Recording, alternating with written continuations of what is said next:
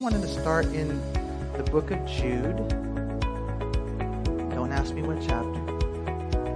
There's only one chapter in Jude. And I want to read this because I heard it this morning and it just felt like this is me. This is how I feel going through a series like this.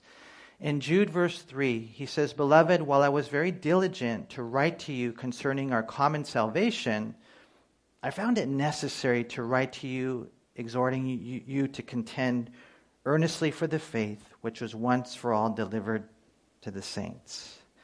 I can resonate with what Jude wrote right here. He basically said, I just wanted to talk about salvation. I just wanted to talk about something kind of common, but as I'm writing, he said the Lord kind of shifted my thoughts to this fight that we're engaged in, that we have to contend earnestly for the faith. And that's how I feel. You guys know, those of you who have attended Calvary Chapel, you know that for the most part, we're just usually working our way through a book of the Bible. And I want to, every single week, I'm like, I got to get back to it. And so I'm looking forward to, after my vacation, coming back and probably starting the book of James, just teaching through the Bible, because that's what Calvary's are known for, right? And so I've just, it's been tough for me, this series, to be honest. It really has, because topical teaching and, Manny, hopefully you're not, preaching your own personal convictions and, things like that. But it's just at the end of the day, this is the fabric of our society. The war that's being waged. We've gone from sacred to secular, which means from godly to godless and less and less in our Western civilization, in our nation, in our churches, in our families, in our marriages, and today in what we're going to talk about is our sexual identity. Really, at the end of the day, I think we should probably better label it just our identity. And so if we don't see what's going on in the world and the landscape, if we're not aware of it, then we won't know what to do. And that's why we've been going through 1 Chronicles 12:32, that these sons of Issachar, they had an understanding of the times so that they would know what Israel ought to do. And right now, like on the radar screen for our the current administration, our president, schools, everything, Hollywood, athletes, everything you're hearing, the thing that they're dealing with is this whole sexual identity. They want to change everything. They want to take away, the title of a husband and a wife. They want to take away the title of a mother and a father. Think about that. They want to take away words like male and female. So if you, succumb to that, if we as a church compromise, then we're going to allow them to crush us. So we have to fight for these things. How do we do it? We don't do it violently. We do it in part politically, but we do it primarily spiritually. And so we got to be salt in the earth. We have to be light in the darkness. Salt was a preservative so that it wouldn't get rotten back in the day. They didn't have refrigeration. So we have to be salt. We have to be light in the darkness. And so, we are going to be compassionate. We are not going to be one of those foolish Christians that hold up signs and, God hates so-and-so. Absolutely not. God loves everyone. Make no mistake about it. And we're going to talk about in the book of Genesis, when God made us in His image, He made us male and female. So remember that. It starts, first of all, in His image. So that person over there, and that one over there, and that one over there, and all the different people that are, we're different, they are made in the image of God. And so for us, that's where it starts. And then it's interesting to me how right there in the very get-go, in the very beginning, He says He made them male and female. And so this is what's going on in the world today. And so we need to know, Lord, how do we respond to this? How did we get here? And hopefully by the end of this whole thing, when we're done, that we'll be able to understand that, at the end of the day, Jesus is the answer. No one's going to really understand what we're talking about or even agree with it or whatever until they really open their hearts to God.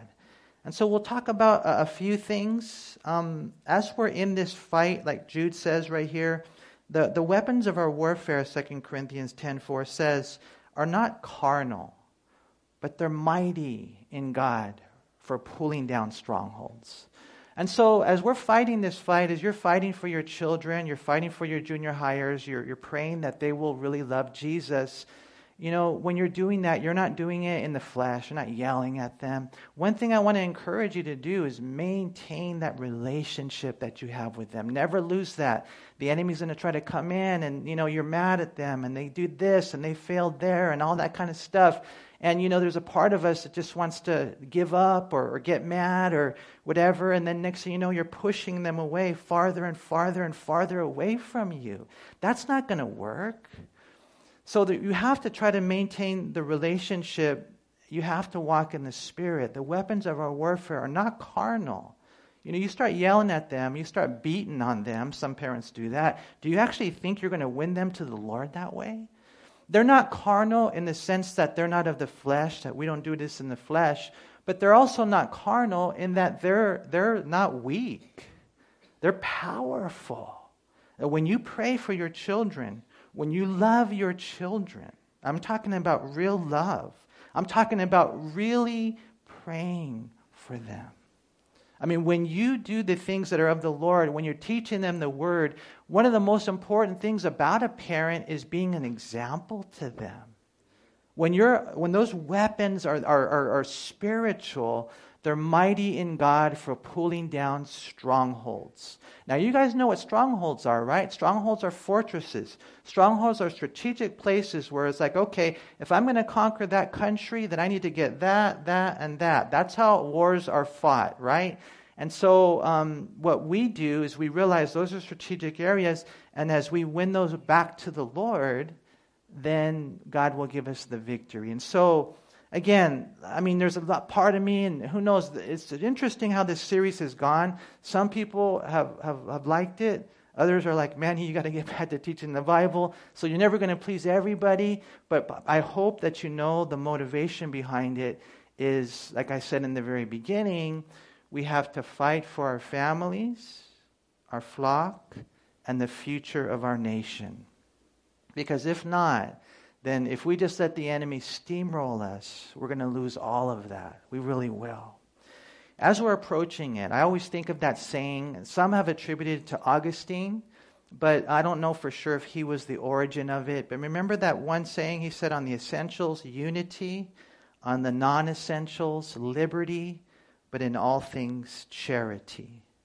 So on the things that are clearly, delineated in Scripture, the things that I would say it this way, the things that were required to believe in order to go to heaven, the essentials, those are the things that you can't mess up on this, because if you do, you're not going to go to heaven.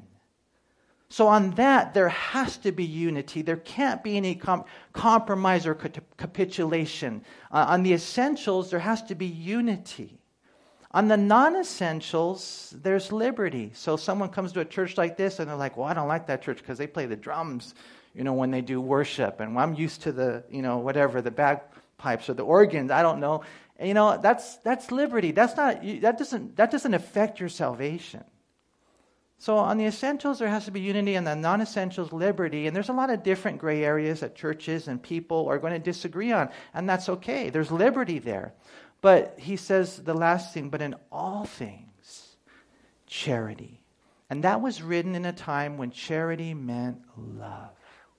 So no matter what, even if they disagree with me on the essentials, even if they don't believe in God, if they completely disagree with me on what we're talking about today on sexual identity and race and all that kind of stuff, you name it. There's a lot of different things that we talk about. No matter what, we have to love each other. We have to love, you guys. We don't hate people. We don't bully people. We don't disrespect people. Because like we said in the beginning, they're created in the image of God. Okay, so prayerfully, As a church, I think probably for the most part, you guys are going to agree with me. But every once in a while, I have to leave the 99 and find the one. And I just, have to tell that one that even though you might not see things the same way I do, the same way we do as a church, I want you to know we love you. We love you no matter what. Okay? And so for us in this series, the storm is here. And we got to know this, and you guys got to know this, that there's this sweeping, crazy, raging storm that's already taking place. And at the end of the day, the only thing that can change it is an outright, full-on revival, like a great awakening. You guys see that? You guys see where we're heading? We're heading in a place that's not good. And so the world needs a revival in the church. The church needs to be the church. The church needs to be strong. And so you can look at the church and you can say, oh yeah, hopefully the pastor gets it right. And hopefully, the overseers get it right. But that's cool. Pray for the pastors, pray for the leaders. But I want to encourage you. Let the revival begin in you. Let there be this fire for God. Let this be this hunger for righteousness. Let there be this thirst. Like, I want to be completely full on committed, sold out, surrendered, whatever it is that God made me to do in life. And I know I got to have my family responsibilities, but whatever the gifts, the talents are, opportunities are for God, because it's only one life, soon it will pass. Only what's done for Christ will last. So the only way, the only hope that our nation has, because it is so dark and things are exponentially, radically changing overnight. I almost feel like it's too late. But whenever there's God in the equation, it's not.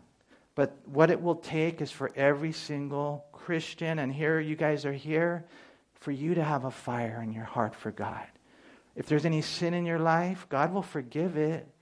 But you have to repent. You have to get right. Because there's no way that you can have the power of God while you're living in sin. But if you get rid of the sin and you surrender it to the Lord, then you can have the power of God. And it will function in such a way that it'll blow your mind. Sometimes we get hit by someone and they say something wrong and, we get all mad at them. What if someone bumps you and out comes love?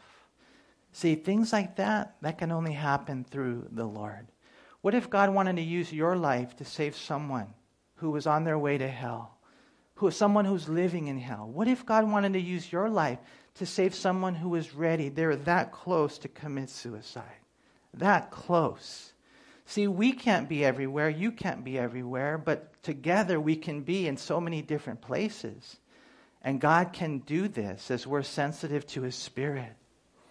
We look at this in Nehemiah 4:14. Remember the story there. Nehemiah said, I looked and arose and I said to the nobles and the leaders and the rest of the people, do not be afraid of them. Remember the Lord, great and awesome, and fight for your brethren, your sons, your daughters, your wives, and your houses. Now, fighting for your houses is not your house, the walls that a lot of times we end up worshiping. That's fighting for your family. And that's what we have to do. Never violently. In part, it has its place politically, but primarily spiritually. And so we've talked about Western civilization. We've talked about how it used to be Christian, Judeo-Christian, but now it's not. You look at some of these churches in Europe, they were huge. Now they're mosques or they've been knocked down. So it's just this sweeping thing. And what we see going on in Canada and France, we're right behind them. It's just it's a trend. So we've gone from sacred to secular in Western civilization in our nation. In this, the very sanctity of life itself, 125,000 abortions every single day. You guys remember how many seconds there are in each day? 86,400 seconds every day. So there's more abortions every single day than there are seconds. So boom, boom, boom, this baby's dying like that. What does that do to the moms? And that's why you're here. Maybe you had an abortion. We're not condemning you. There's forgiveness. There's freedom. We're asking, maybe not do it again because it does so much damage. But what happens is when you lose the sanctity of life and the value of life, then, homicide, suicide, genocide, all those kind of things, they follow. So this is where we've gone. We've lost the Western civilization. Our nation is crumbling. Sanctity of life. The church is capitulating. Marriage are falling apart. Families are losing their even labels. And then today is our last one in this series. And it's on the sexual revolution, gender or sexual identity. And like I said earlier, it's not necessarily sexual identity. It's just identity altogether.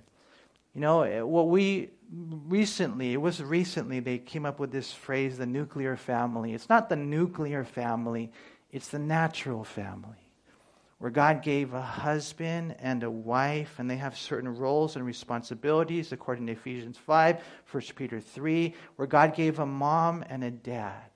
And the dad is here to show his children how to love the Lord. He's here to show his sons how to be a man. A mom is there to do the same thing with her tenderness and sensitivity. Mija, mijo, it's all about the Lord. It's all about, well, you know, you've got to get them a great education and they got to go out there and make a lot of money.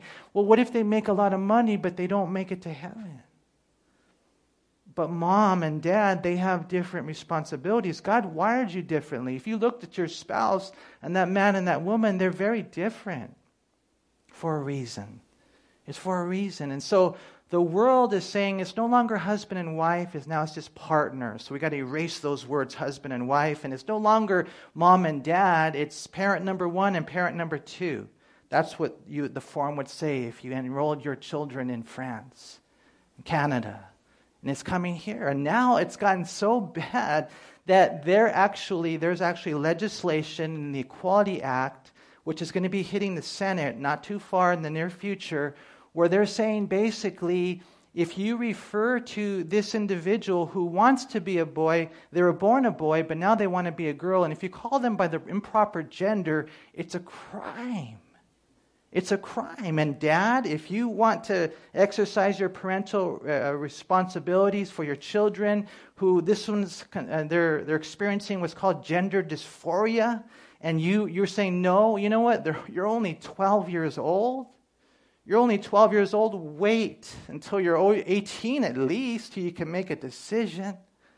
But dad, you can't do that anymore. And you know the way that they put it in the bill? They call it health care.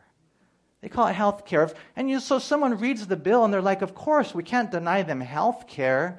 But you see the way that they're manipulating the system? It's not just health care, to save them physically and, life. It's talking about sex change. Now, we're living in a free world. God's given us freedom.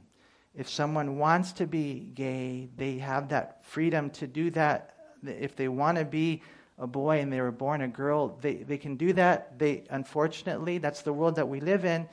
But, at least let them become 18. And then they come in here, and let's just say there's a job opportunity in church, and, I'm sorry, we have these convictions as a church. Then we get, we get indicted with a crime. They can shut us down. So things are changing rapidly. Things are changing overnight. And so I guess we're going to get to specifically transgender issues, because I think that's really the big thing now. We're past gay. We'll talk a little bit about that. We're past that. Now we're talking about just there's no limit. LGBTQ+, right? And even the Q, things are changing every 15 minutes. That's what happens when you take God out of the equation. The Q is for questioning. I'm not even sure. Binary, non-binary, male, female. Why do you guys even use words like that? So let's talk a little bit about this. I want to make sure that I as a church, things are clear. But at the same time, I want to make sure that if someone's out there that's struggling with these issues, I want you to know that we know, at least I know, those things are real. I understand. I'm not denying that. But what I am saying is you come to the Lord with all your struggles. You come to the Lord with all the things that are going on. If you could just open your heart for a minute, and if I could just tell you this, is there really a God? Is there really a God that made everything? And if there is a God, Does he tell us? Does he have the right to tell us what's right and wrong? Are you open at least to that? To whether or not there is a God who is a moral lawgiver, who's given us a conscience, and then he's given us the light of his word and his Holy Spirit to guide us along light. Do you think maybe, just maybe, there's this possibility that God knows more what's best for you than you? So just give God a chance. This is what we're talking about here. Because I don't want to come, like I said earlier, and with these signs and weird this. We're not like that. Jesus wasn't like that. But neither do we want to compromise. Because we love you, not just to make life nice and cozy and comfortable on earth, but because there's eternity afterwards. And so as we're closing this series, I think there's a lot of different things that we could look at. But in 1962, prayer was taken out of school. And then, I don't know if you guys knew this, but there was a prayer that they would pray in school. Let me read to you this prayer. Okay, this was the prayer that they used to pray. It was very open. It was not like specific in one thing. This is all the prayer was. Almighty God, we acknowledge our dependence upon Thee, and we beg Thy blessing upon us, our parents, our teachers, and our country. That's all the prayer was. I mean, it didn't even address like Father, Son, Holy Spirit. It was just, God, we acknowledge that we need you, our parents, our teachers, and our country. And so when they took this to the Supreme Court said, oh no, you can't be doing that in school. And then the next year, 1963, the Bible was taken out of public school as well. They combined it, the Supreme Court combined it, saying, and if you think about it for a second, our nation, that was our textbook in the beginning. I mean, the Bible, God's Word, but they took that out and then they combined it with another act of legislation because there was also another court case regarding the Lord's Prayer. And so simultaneously in 1963, they took out that prayer, they took out the Bible. And so let me ask you a question. Do you think that's going to have any ramifications? Absolutely. Here we are praying for our teachers, praying for our parents, praying for our country. And then you say, you can't do that anymore. I mean, what happened was we just turned our backs on God, who had established us. Now, when you read the Old Testament, you see that Israel did that a lot. God did such a great work in pulling them out of Egypt. God did such a great work with Abraham, calling him out of Ur of the Chaldees. I mean, just the whole thing, how he gave him this land, and then they forgot. Because what happens, and we're going to talk about this, is our bodies are broken, and our bodies want to do bad things. It's just the inclination of our fallen nature. And so if left unchecked, and if you take God out, then it happens every time. And that's what happened to Israel over and over again, and that's what's happening to the United States of America. And so then God would raise up a judge. God would raise up a Hezekiah. God would raise up, a David, someone to bring them back to the Lord. And so it's the Lord, but he uses his people. What if God raised up one of you guys? Say, okay, what are your children that have changed the whole nation? I don't know. I don't know if it's too late. But I know we can't capitulate. I know we need to do this right. I mean, we talked about the fact early on in the series that all the Ivy League schools were established by Christians for the sake of advancing Christianity and meeting the academic needs of the new world. And so 106 of the first 108 colleges formed in the United States of America were formed by Christians and built upon Christian rules and precepts. In Harvard University, this was the requirement. Every single morning you had to wake up at 7 a.m., spend time with your tutor, and you're in the Word and you're in prayer. You also had to do it at 5 p.m. Harvard University. And they said, if you don't do that, you're going to get in big trouble. That's basically what they said. You could only have one mess up in the area of devotions with your tutor. Think about that. Harvard. 106 of the first 108 schools in our nation were Christian, with Christian values. You see, God established this nation. God did. You see that? They're trying to rewrite history, But for us, we have to understand that. And so knowing that foundation, knowing that origin, and then seeing the way we've turned our backs on him, we see that the answer is to turn back to him. Because just as he established our nation, he can reestablish it. But then you start going, and it doesn't take long. In 1960, birth control started. Now, we're going to talk a little bit about that. Not that I think you guys have to have 18 kids, okay? I'm not saying that. But what does birth control do? Birth control disconnects sexual intimacy with procreation, right? And birth control allows you to just do whatever you want to do sexually. Eventually, you disconnect, sexual intimacy with procreation. Then it doesn't take long for you to disconnect children with parental responsibilities. And so all I'm saying is that when you can see this whole trend in 1960, 1962, 1963, then, you start going into the gay movement in 1969. Many of you have probably heard of what happened in Greenwich Village, where the police raided a gay bar, leading to the Stonewall riots. And a lot of these things we're going to see happened in New York for whatever reason. It started in New York. But, that led to these riots, these protests. They led to every single year they had now the gay parade, right? And so what ended up happening, and it all started with leaving God. Okay, God, we're just going to leave you out of it. And then just everything, like we talked about last week, a domino effect. There's a domino effect, right? And so now, what used to be, in one sense, frowned upon, is now strutting down Main Street. That's the gay parades, right? And so that happened in 1969. Next thing you know, abortion on demand in 1973.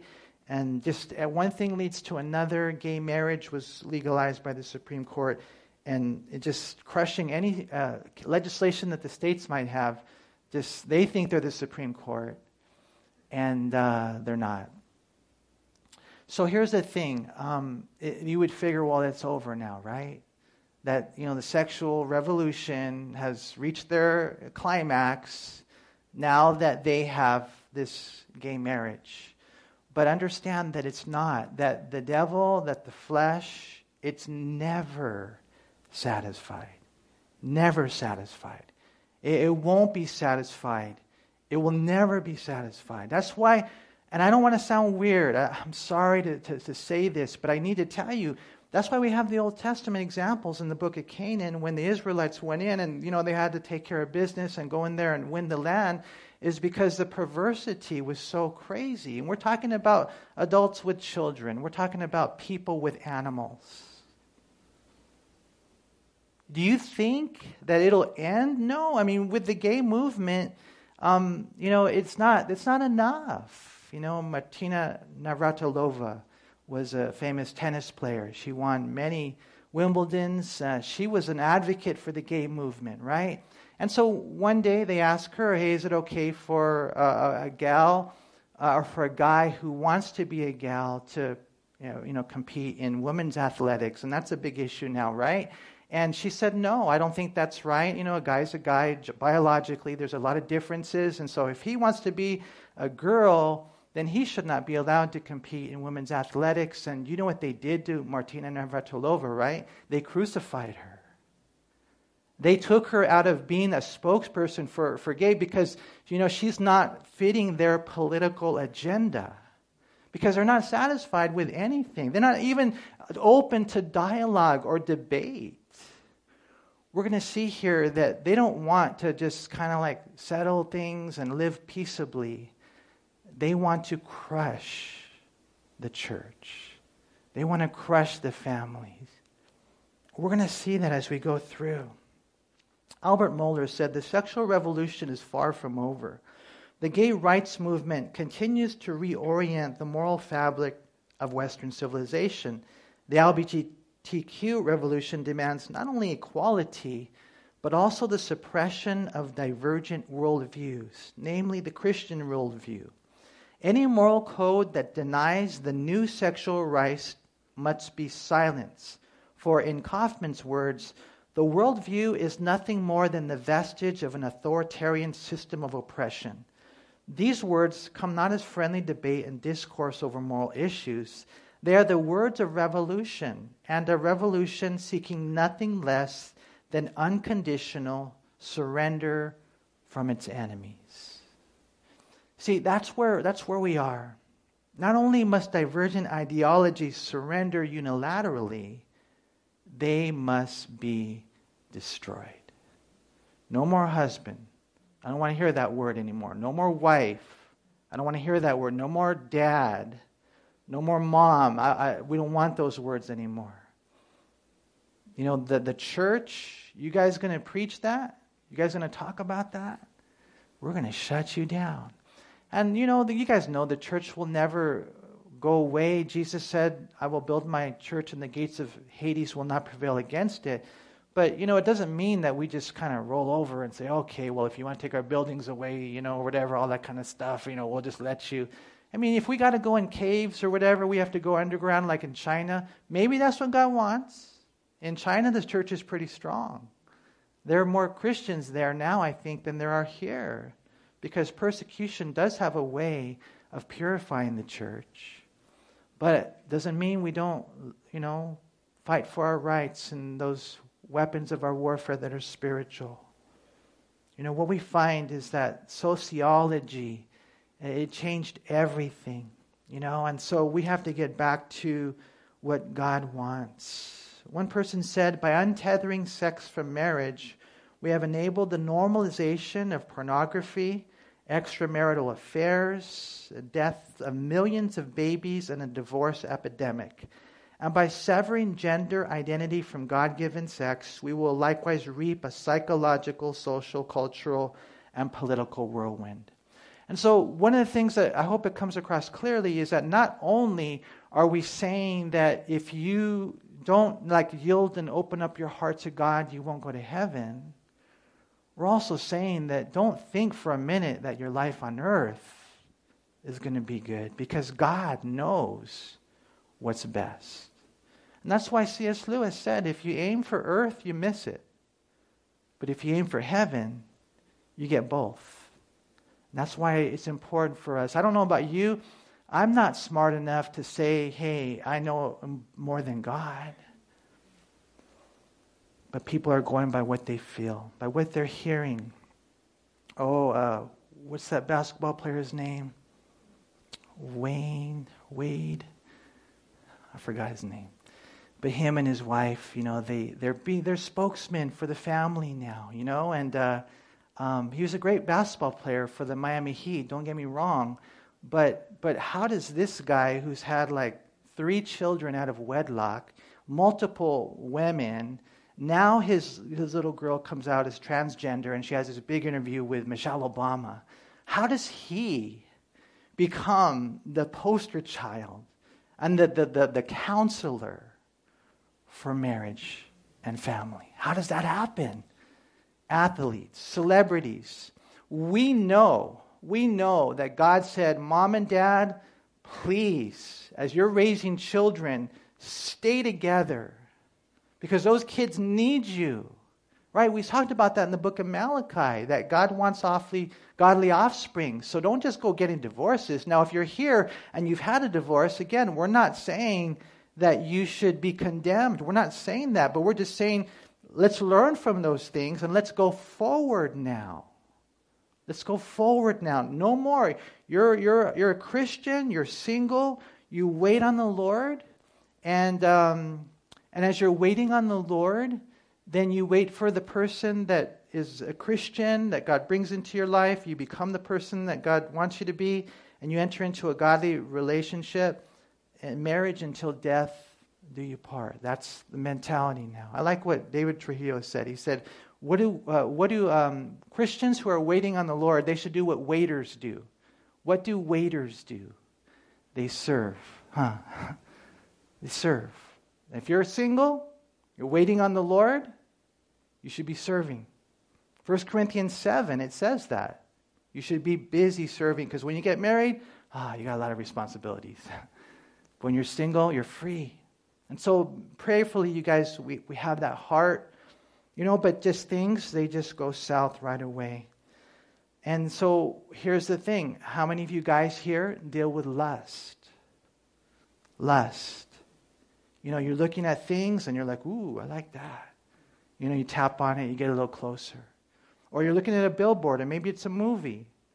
See, the sexual revolution, this right there. So this is what I want to encourage. I'm sure girls deal with it too. Do girls deal with it too? Maybe not as much, but probably more so now. You see some buff guy, huh? It's out there. Don't look. Don't feed your flesh. Don't feed it. Because if you look at it and then you want it, then you're going to want more, right? And next thing you know, it's not enough just looking at it. And so I want to encourage you, watch out for lust. Jesus said, if you look at a woman to lust for her, you have committed adultery with her in your heart. And pornography, sexual immorality, any type of sexual immorality. You're not married. You're commanded to wait until you get married.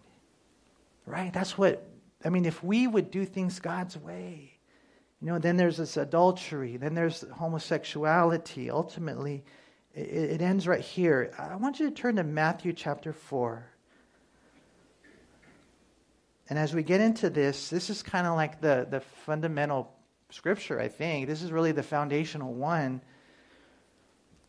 And this is kind of how it all works. When Jesus was there, it says in verse 1 that Jesus was led in Matthew 4, verse 1, by the Spirit into the wilderness to be tempted by the devil. And when he had fasted 40 days and 40 nights, afterward he was hungry. So see how it says he was hungry?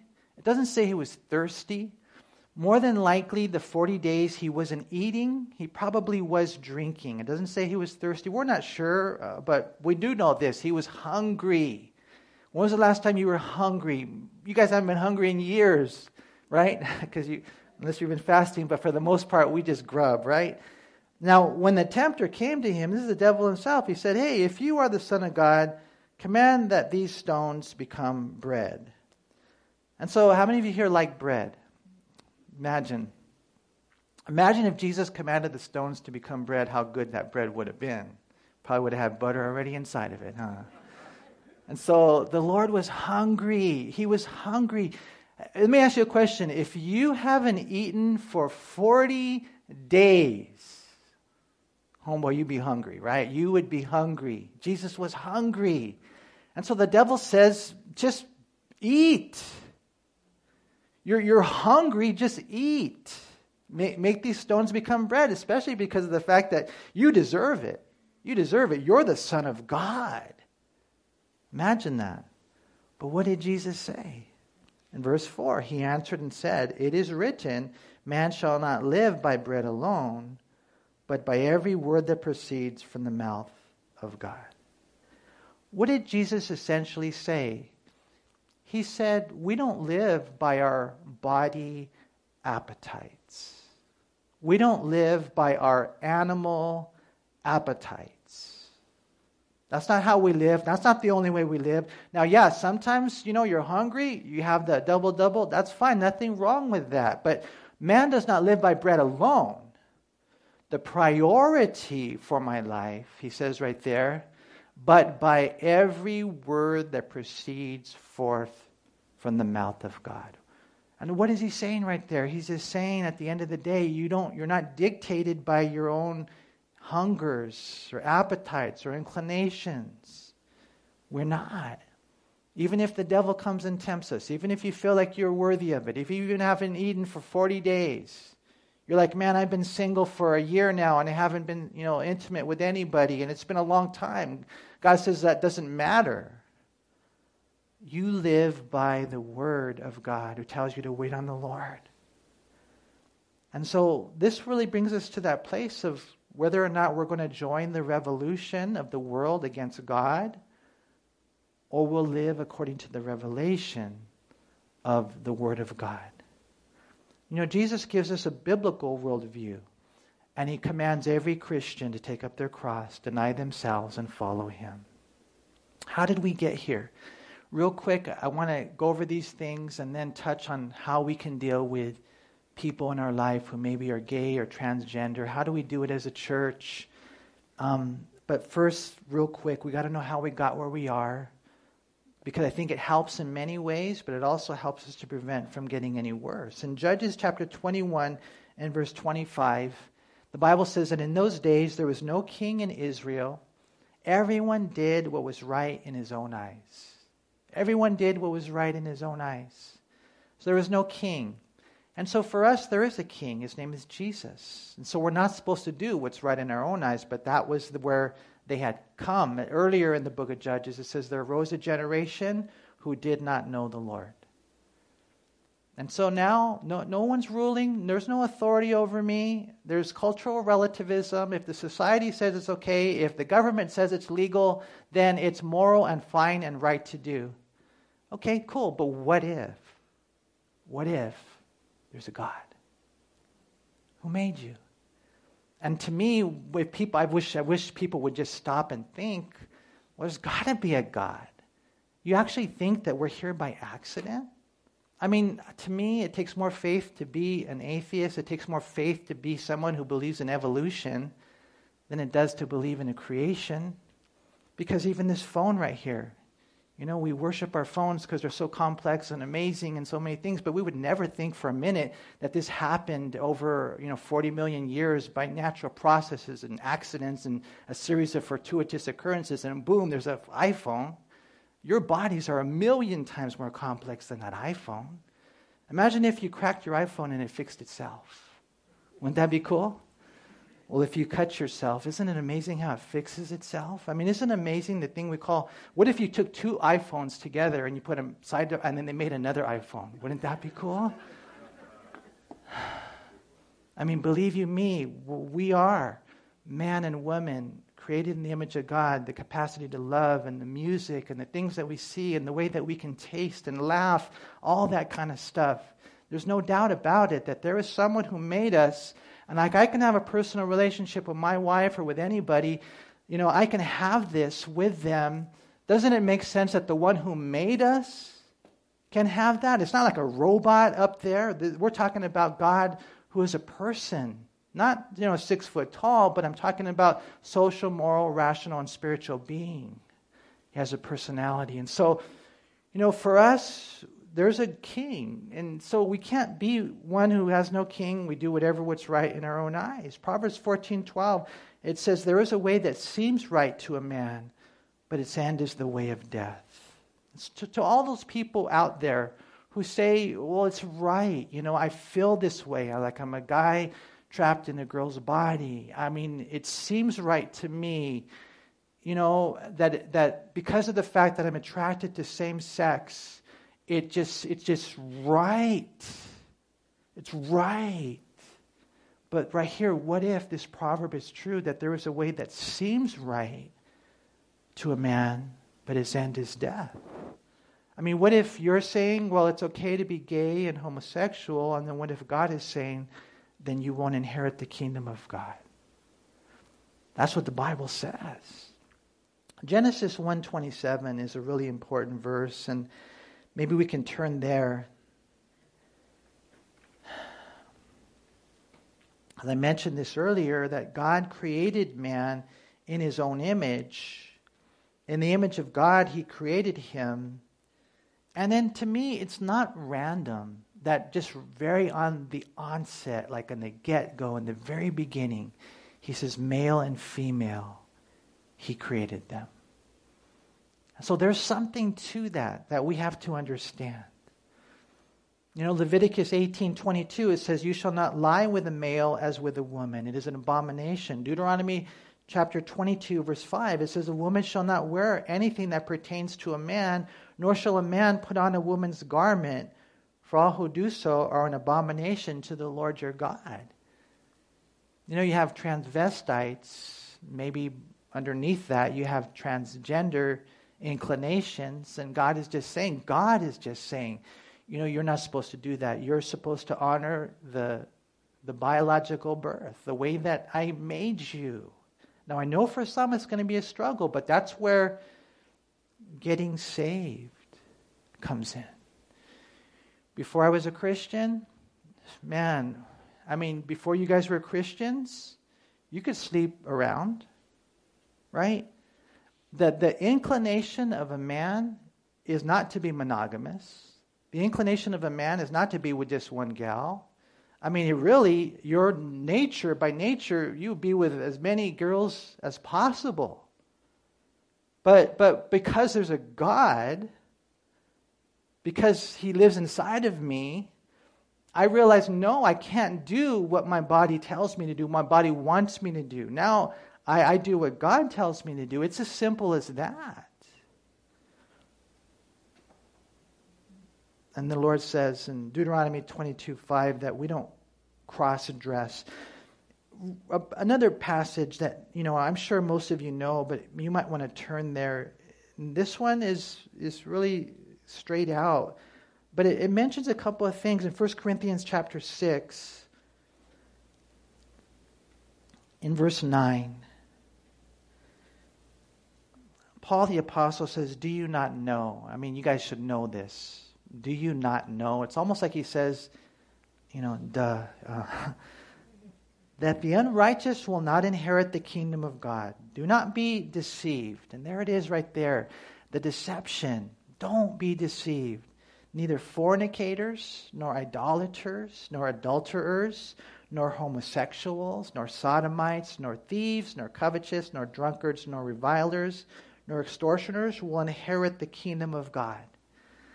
See, and this is at the heart of it, this is the love. Because they just say, well, we love, you should love. This is the love. I love you. This is why I share this with you, because if you live, I'm not saying that you don't have, or you can't change the way you feel, but you can change who you choose to be and what title you possess. Now, we all probably have a little bit of temptations to idolatry, or maybe temptations to covetousness. But when you become an unrepentant idolater, or an unrepentant, a covetous person, someone who's good with it, they settle with it. This is me, too bad, so sad, I don't care what God or anyone else, and then they even try to change what God says. That's when, Paul says, you need to know that person will not inherit the kingdom of God. And sometimes you get people, they come to church all the time, they're even serving in ministry, and they're looking at pornography, they're not opening up, they're not repenting, and they're on their way to hell. Now, I say that because I love you, because everybody here should have that in their heart. You can hide your sin from everyone else, from me, all the leadership, whoever it might be, but you cannot hide your sin from God. And this is why what does it do is it changes us. I better stop it. And the devil comes in and he says, well, you can't stop it. Well, yes, you can't, but God can. And you better. He says right here, listen, and I like what he says in verse 11, and such were some of you. You guys used to be gay. I won't do it, but I can point out people in this church that used to be gay, and now they're not. Now they're married, and now they're serving the Lord. Homosexuals, lesbians, because of the work that God's done. Yesterday I saw an interview between two people that are transgender. One was, for it, one was against it. They both claimed to be Christians. A really awesome conversation, and one of them was just saying, this is how it worked for me. And here's really how it works, is probably not going to change. I mean, share what you want to share, but it's probably not going to ever really change. Maybe you have a loved one who's in that lifestyle until they get saved. And that's why it's interesting, and we're not going to have time to go there, but in Romans chapter 1, Paul said, I'm not ashamed of the gospel of Christ, for it's the power of God unto salvation. That's why you keep loving your children and being a good witness of Christ. I'm not saying you say their sin's okay. You don't have to talk about it all the time. Only as the Lord leads. But you shine as a Christian, and then you earn the right to share the gospel with them, and then they get saved. Because later on in Romans chapter 1, he talks about that, about the sin, how God gave them up. And so, this is where we are. Where is it headed? One last verse in Isaiah 5, verse 20. It says, "Woe to those who call evil good and good evil, who put darkness for light and light for darkness, who put bitter for sweet and sweet for bitter." So where are we headed? We're headed to a place where if you don't agree with their ideologies, that you are evil, that you are haters, that you are bad. And that's okay. They're going to say that about us.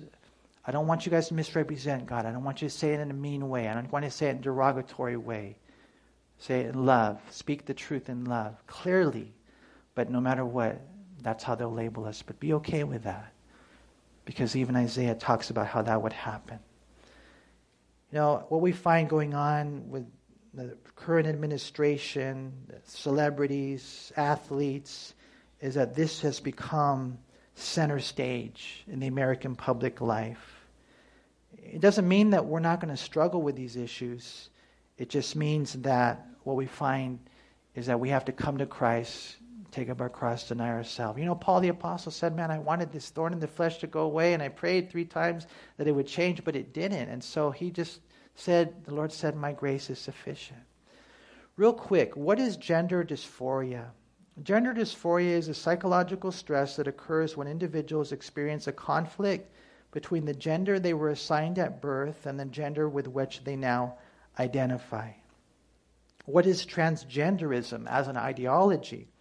As an ideology, it's a political movement, and it has 3 tenets. Number 1 is that gender is malleable, that a trans girl is a girl and not just a boy who identifies as a girl. And they can actually pound it. The word malleable, it means they can pound it into change.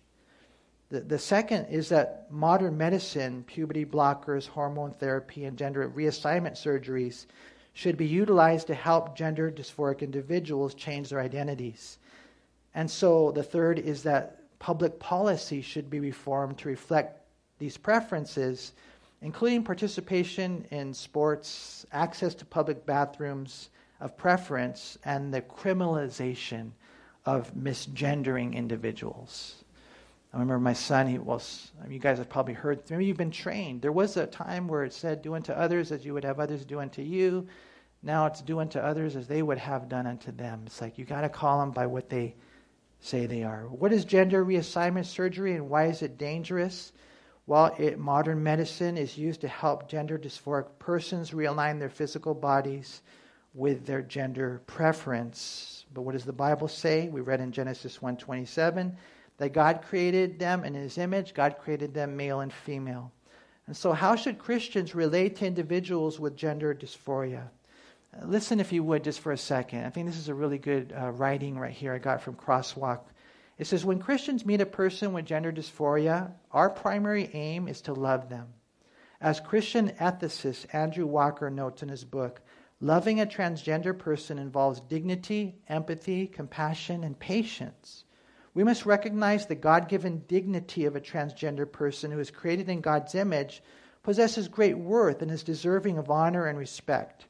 We work hard to empathize with them, trying to see life from their perspective. We have compassion on them, befriending them and walking with them through their life experiences and struggles. And we have patience, entering into their lives to love them for the long haul.